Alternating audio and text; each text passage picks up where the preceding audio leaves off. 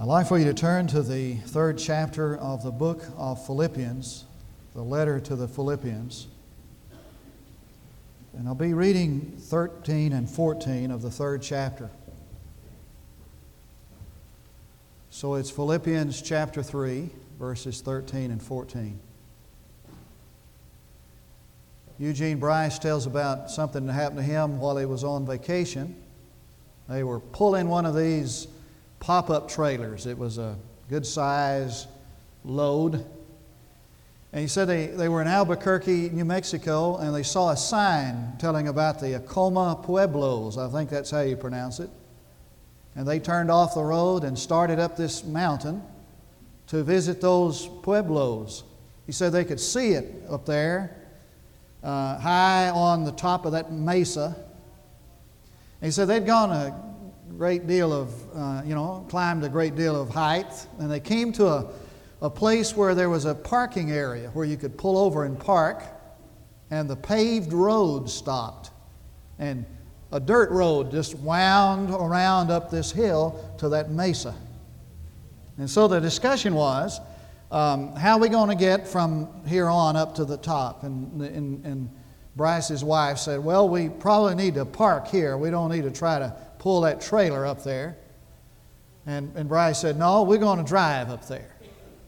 And the son said, Dad, we need to walk. We need to exercise besides, and we're not trying. He said, no, we're going to drive.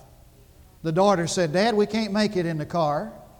He said, no, we can make it. We're going to drive. The wife said again, now, honey, we can't try to. And he said, haven't y'all heard that story about the little engine that could? He said, this little engine can.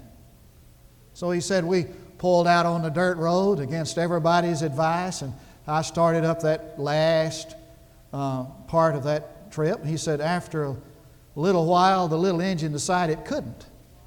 And so it got overloaded and heated up and just stopped.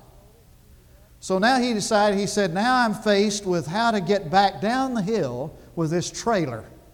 And he said, I can't back a trailer in a straight line, much less down a winding, steep mountain road. So he said, I unhitched from the trailer, and he said, I held on for dear life while that sucker rolled down that hill at a fast rate to that parking spot.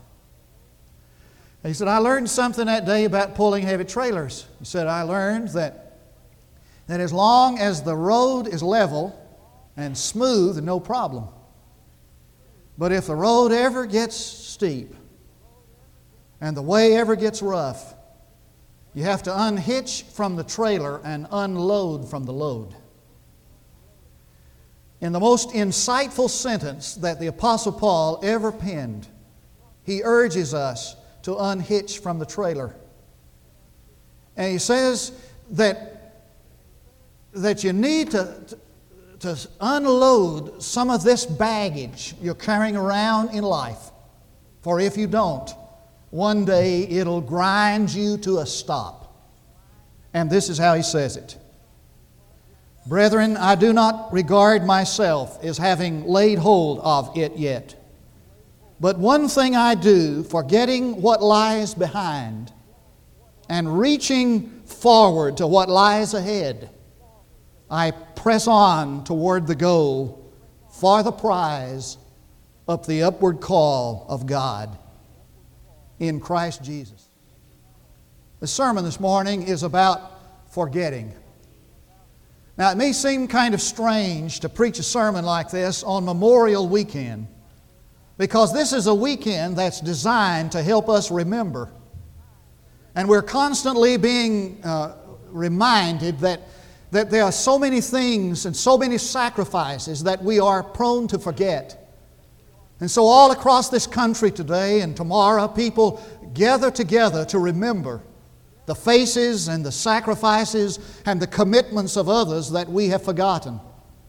But I submit to you that the bigger problem that most of us have is not that we forget too much.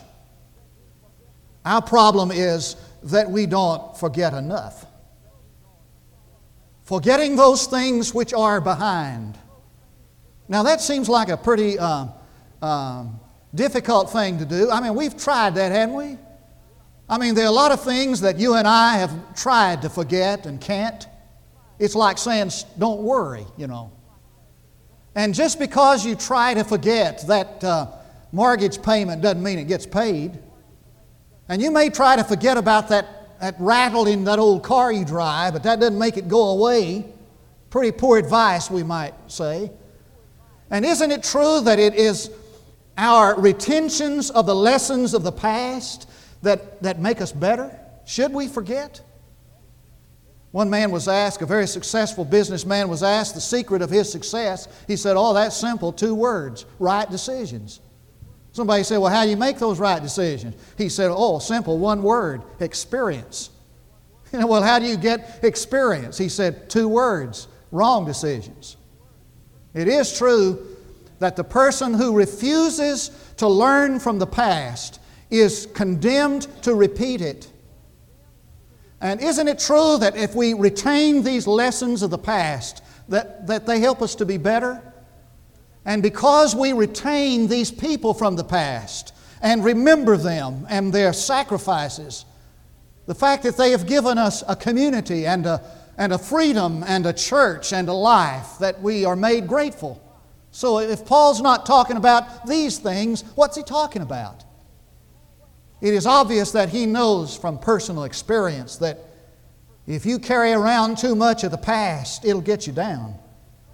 And it's obvious that he knows from personal experience that the way to live effectively and the way to make it up some of these hills that just loom in the center of our path is the ability to unhitch from the trailer and unload from the load.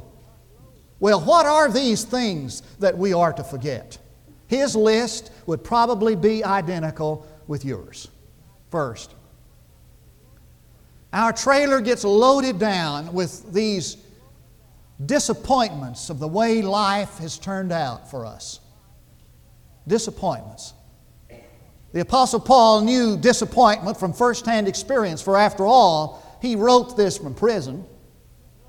And I'm absolutely convinced that prison was not in his original plan. I just can't see the Apostle Paul, after having been converted on the way to Damascus, head off down to Arabia, spend 3 years there, trying to really work through God's call for his life and His plan for him, and writing down in his plan book, well, I'm going to spend 15 years working for the gospel. I'm going to spend 15 years traveling and enduring hardship, and then I'm going to head on down to Rome. I'm going to spend the rest of my time in prison. No, prison was a disappointment for this man. But he sure did handle it well. As a matter of fact, some of the greatest prayers he ever prayed are prison prayers. And some of the greatest epistles he ever wrote are prison epistles. Somehow this man was able to unhitch from this trailer and unload from this load of disappointment. Not a few of us needs to do that this morning. For our lives and our agendas are riddled with life's disappointments. This job I have didn't turn out like it was cracked up to be, and so I got all this education. And now I hate my job. I wish I could get out of it, and I'm unprepared for anything else. These children didn't graduate, didn't work out, didn't turn out like I hoped. This marriage failed, and now I'm left alone, or I'm trapped in a relationship that I hate. This house was a poor investment. This job went bust. And down with it went all of my life savings. And the list goes on and on and on. And I suppose that at some point everybody wakes up in the middle of the night and asks himself, is this all there is to it? A number of years ago, a Chinese scholar by the name of Chen Shantian wrote an essay that gained him much notoriety. It won some kind of a publisher's prize. And in this essay, the theme of this essay was, my 33 happy moments. Now, can you imagine anything more tragic than that? to sit down and describe your life and picture the happy moments of your life and can find only 33 happy moments? How many happy moments can you count? And some of the greatest disappointments of all one of the greatest disappointments of all is grief. And some of us have never been able to get beyond the disappointment of grief, left alone. Disraeli put it like this: grief is the agony of an instant. Indulged grief is the burden of a lifetime. And some of you carry around that burden of indulged grief, and that's your burden of a lifetime. A few years ago, a television program that was designed to picture these little funny things that happen in the world told about a package that was mailed to a prisoner in a prison in one of the states. And this package came back stamped, "Escaped, left no forwarding address." I guess so. Now, if you ever escape from the disappointments of life, and the only way you're ever going to get out of that prison is to unhitch from the trailer. If you ever get out of it, if you ever escape from the disappointments, though that weight that you've been carried around, be a good thing if you left no forwarding address, because they sure want to catch up with you. Second, not only is our trailer loaded with disappointment often, but how about our bitterness, our resentment of others? Know anything about that? The Apostle Paul knew that from first-hand experience. Now, he was not perfect. It may surprise you. The Apostle Paul was a man like us. Well, he probably had a closer walk with God than most of us, but he was a human being. He wasn't perfect. And he certainly knew something about resentment. So in one epistle after another, he remembers those people who let him down, falsely accused him, slandered him. He never forgot them. And so to the Colossians he wrote about Demas. He remembered Demas and he said, "Demas has forsaken me, having loved this present world." And in the 3rd chapter of Galatians, he thinks of Simon Peter. He calls him Cephas. And he tells how that Cephas was dishonest in his relationship with him, Paul, and would say one thing one place and another thing another place. And to Timothy he wrote, "Alexander the coppersmith has done me much harm. Beware of him." And near the end of his life he said, "At my last defense, nobody stood with me." You think he didn't know something about resentment? If you had to sit sometime for a year or so in a pastor's chair, what you would hear would be stories of people pouring out their heart of how they were betrayed.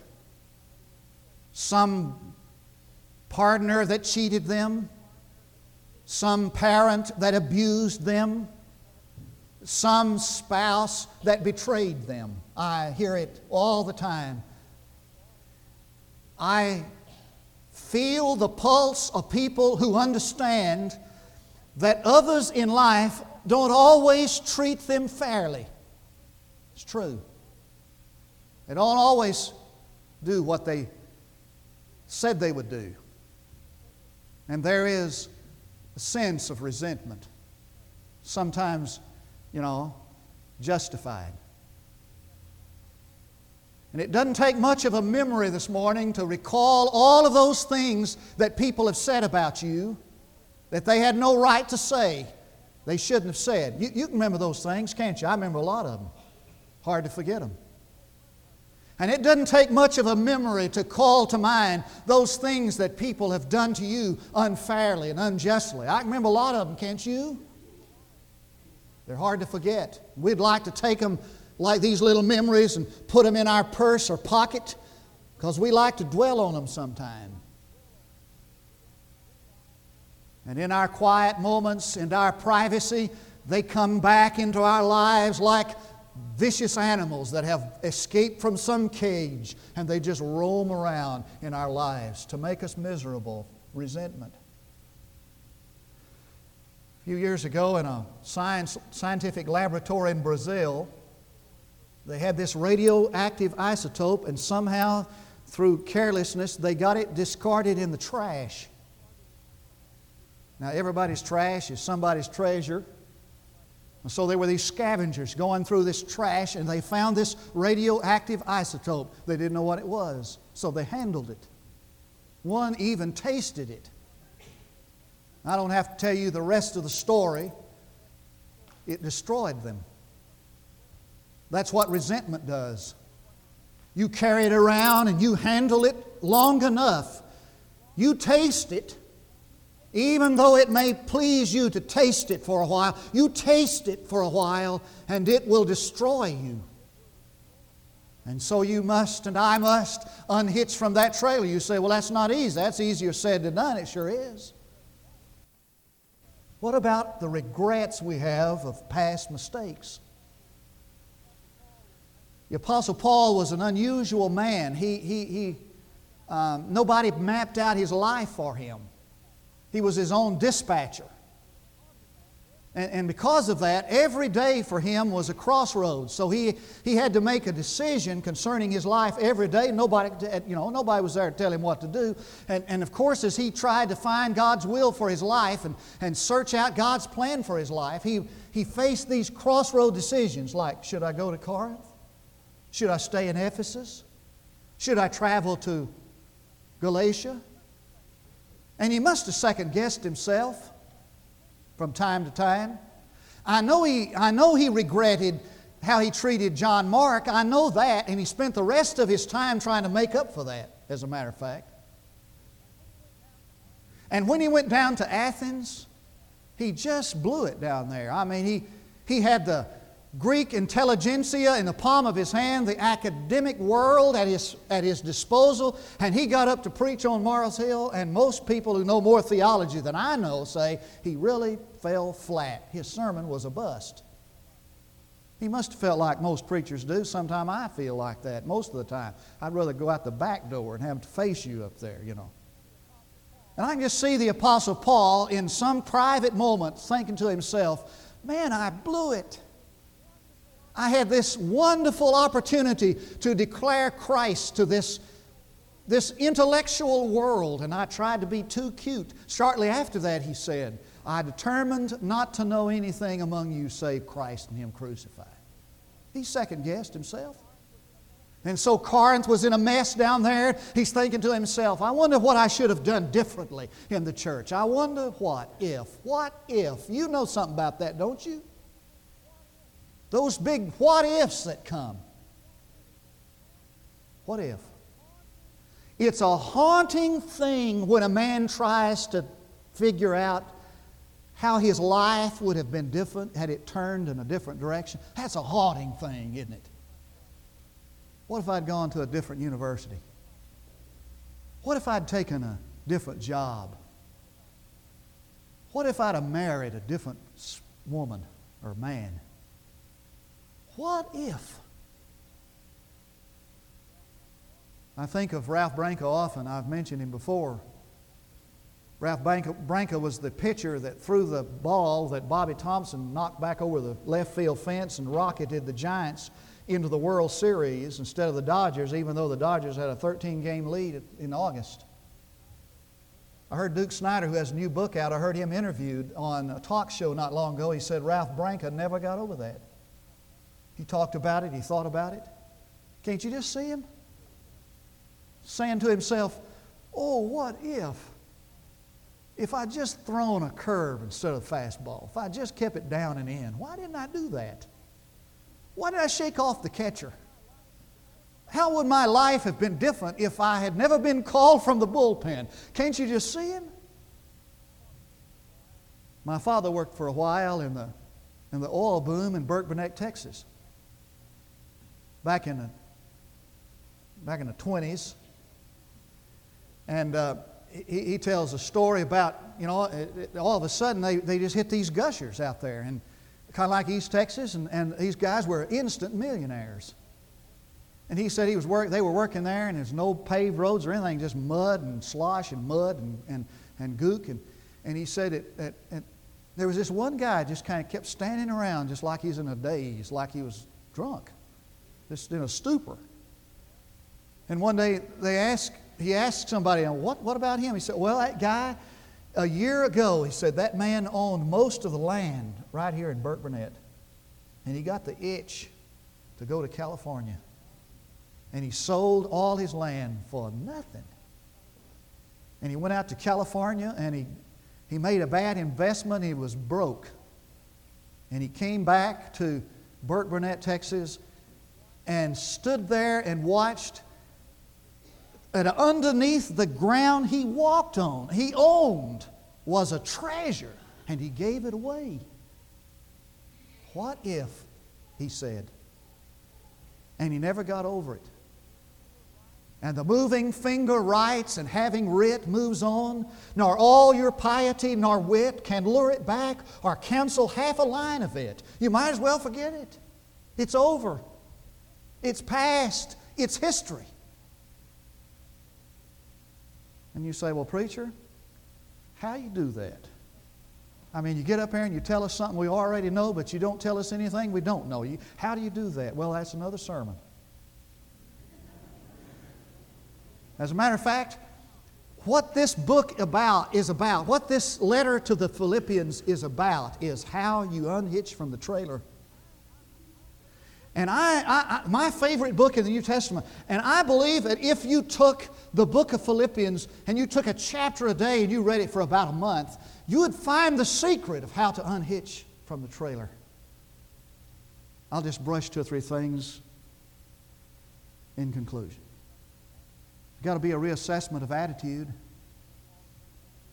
And so Paul said, let this mind be in you which was also in Christ Jesus, who though he was equal with God, saw it not something to covet or cling to, but emptied himself and became a servant, obedient to death, even the death of the cross. What is your attitude? The attitude of a servant? Before you can unhitch from the past, there has to be a realignment of priorities. He said, this one thing I do, I press on, I press toward the prize of the high calling which is in Christ Jesus. What is most important in your life? There must be the redirecting of thought life. He said, whatever things are pure, whatever things are just, noble, pure, wholesome, you think on these things. You put your mind, your thought life on those things and focus it there. There must be the reestablishment of devotional life. You know what he's saying? He's saying the way to unhitch from the past. And by the way, you never are able to live in the present until you let go of the past, is by the reestablishing of a relationship with Christ that's meaningful. He mentions Him 40 times in the New Testament, in the book of Philippians. And he cries, oh, that I may know Him and the power of His resurrection, the fellowship of His suffering, and that I might be conformed to the image of His dying. Do you know Him like that? I'm thinking today of George MacDonald. George MacDonald, one of the most powerful writers in Christian literature, broke his vow and had an adulterous relationship with a woman. He's come out with a new book. What is the name of that book? Skip. Left me. Where's Judy Overton? She's passing that thing out like, thank you very much. Reordering your life, or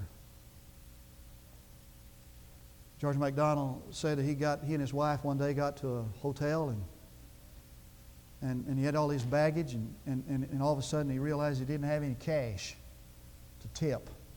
So the guy said, let me get your bags. He said, no, that's okay, I'll get them. You've had that, haven't you? Man, I don't hate to tip this guy. He'll want all my money. So I'll just carry his bag myself. He said, no, I said, that's okay. I'll carry him. Started in the hotel. Some guy came up, I guess the head honcho. He came up to him and said, here, let me get somebody to get your bags for you, sir. No, he said, no problem. I'll get them. No problem.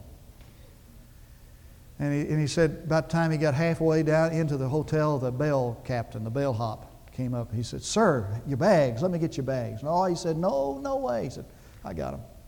And he said, as though he must have read my mind, he said, "Well, all the gratuities and tips are included in your stay here." He said, "You don't have to tip." That's already been paid for. Are you listening to me? You don't have to carry around all that baggage. It's already been paid for. Would you bow with me in prayer? Father, I pray today that we'll be able to release all that disappointment, all that resentment, all those regrets, what might have been. Release that to the one who has already paid for them, so that we might live. And we hear again His word. It is I, no longer I who lives, but Christ who lives in me. For me to live is Christ. I can do all things through Christ who strengthens me. And I pray that we'll bring all the baggage that we've tried to pull up the steep hills of life to Him. Let Him carry them. Because I ask in Jesus' name, for His sake. Look here, please. There are 3 invitations this morning. One invitation is for you to place your faith in Jesus Christ. The psalmist says that He not only forgives our sin, He forgives the guilt of it. I love it. That you can bring that baggage, that sin, and all the guilt that attends it, and He'll forgive it. Would you come this morning placing your faith in Jesus Christ? Maybe for the first time. Many of you, some of you have never for the first time given your life to Him. Would you consider this morning this decision to place your life in the fellowship of this church? Or maybe there are some of you who just need to come this morning and say, I want to redirect my thought life, reassess my values, realign my priorities. I want to reestablish my relationship with God. Whatever you need to do, let God be the one who determines it. You just be obedient, would you? While we stand to sing, we invite you to come.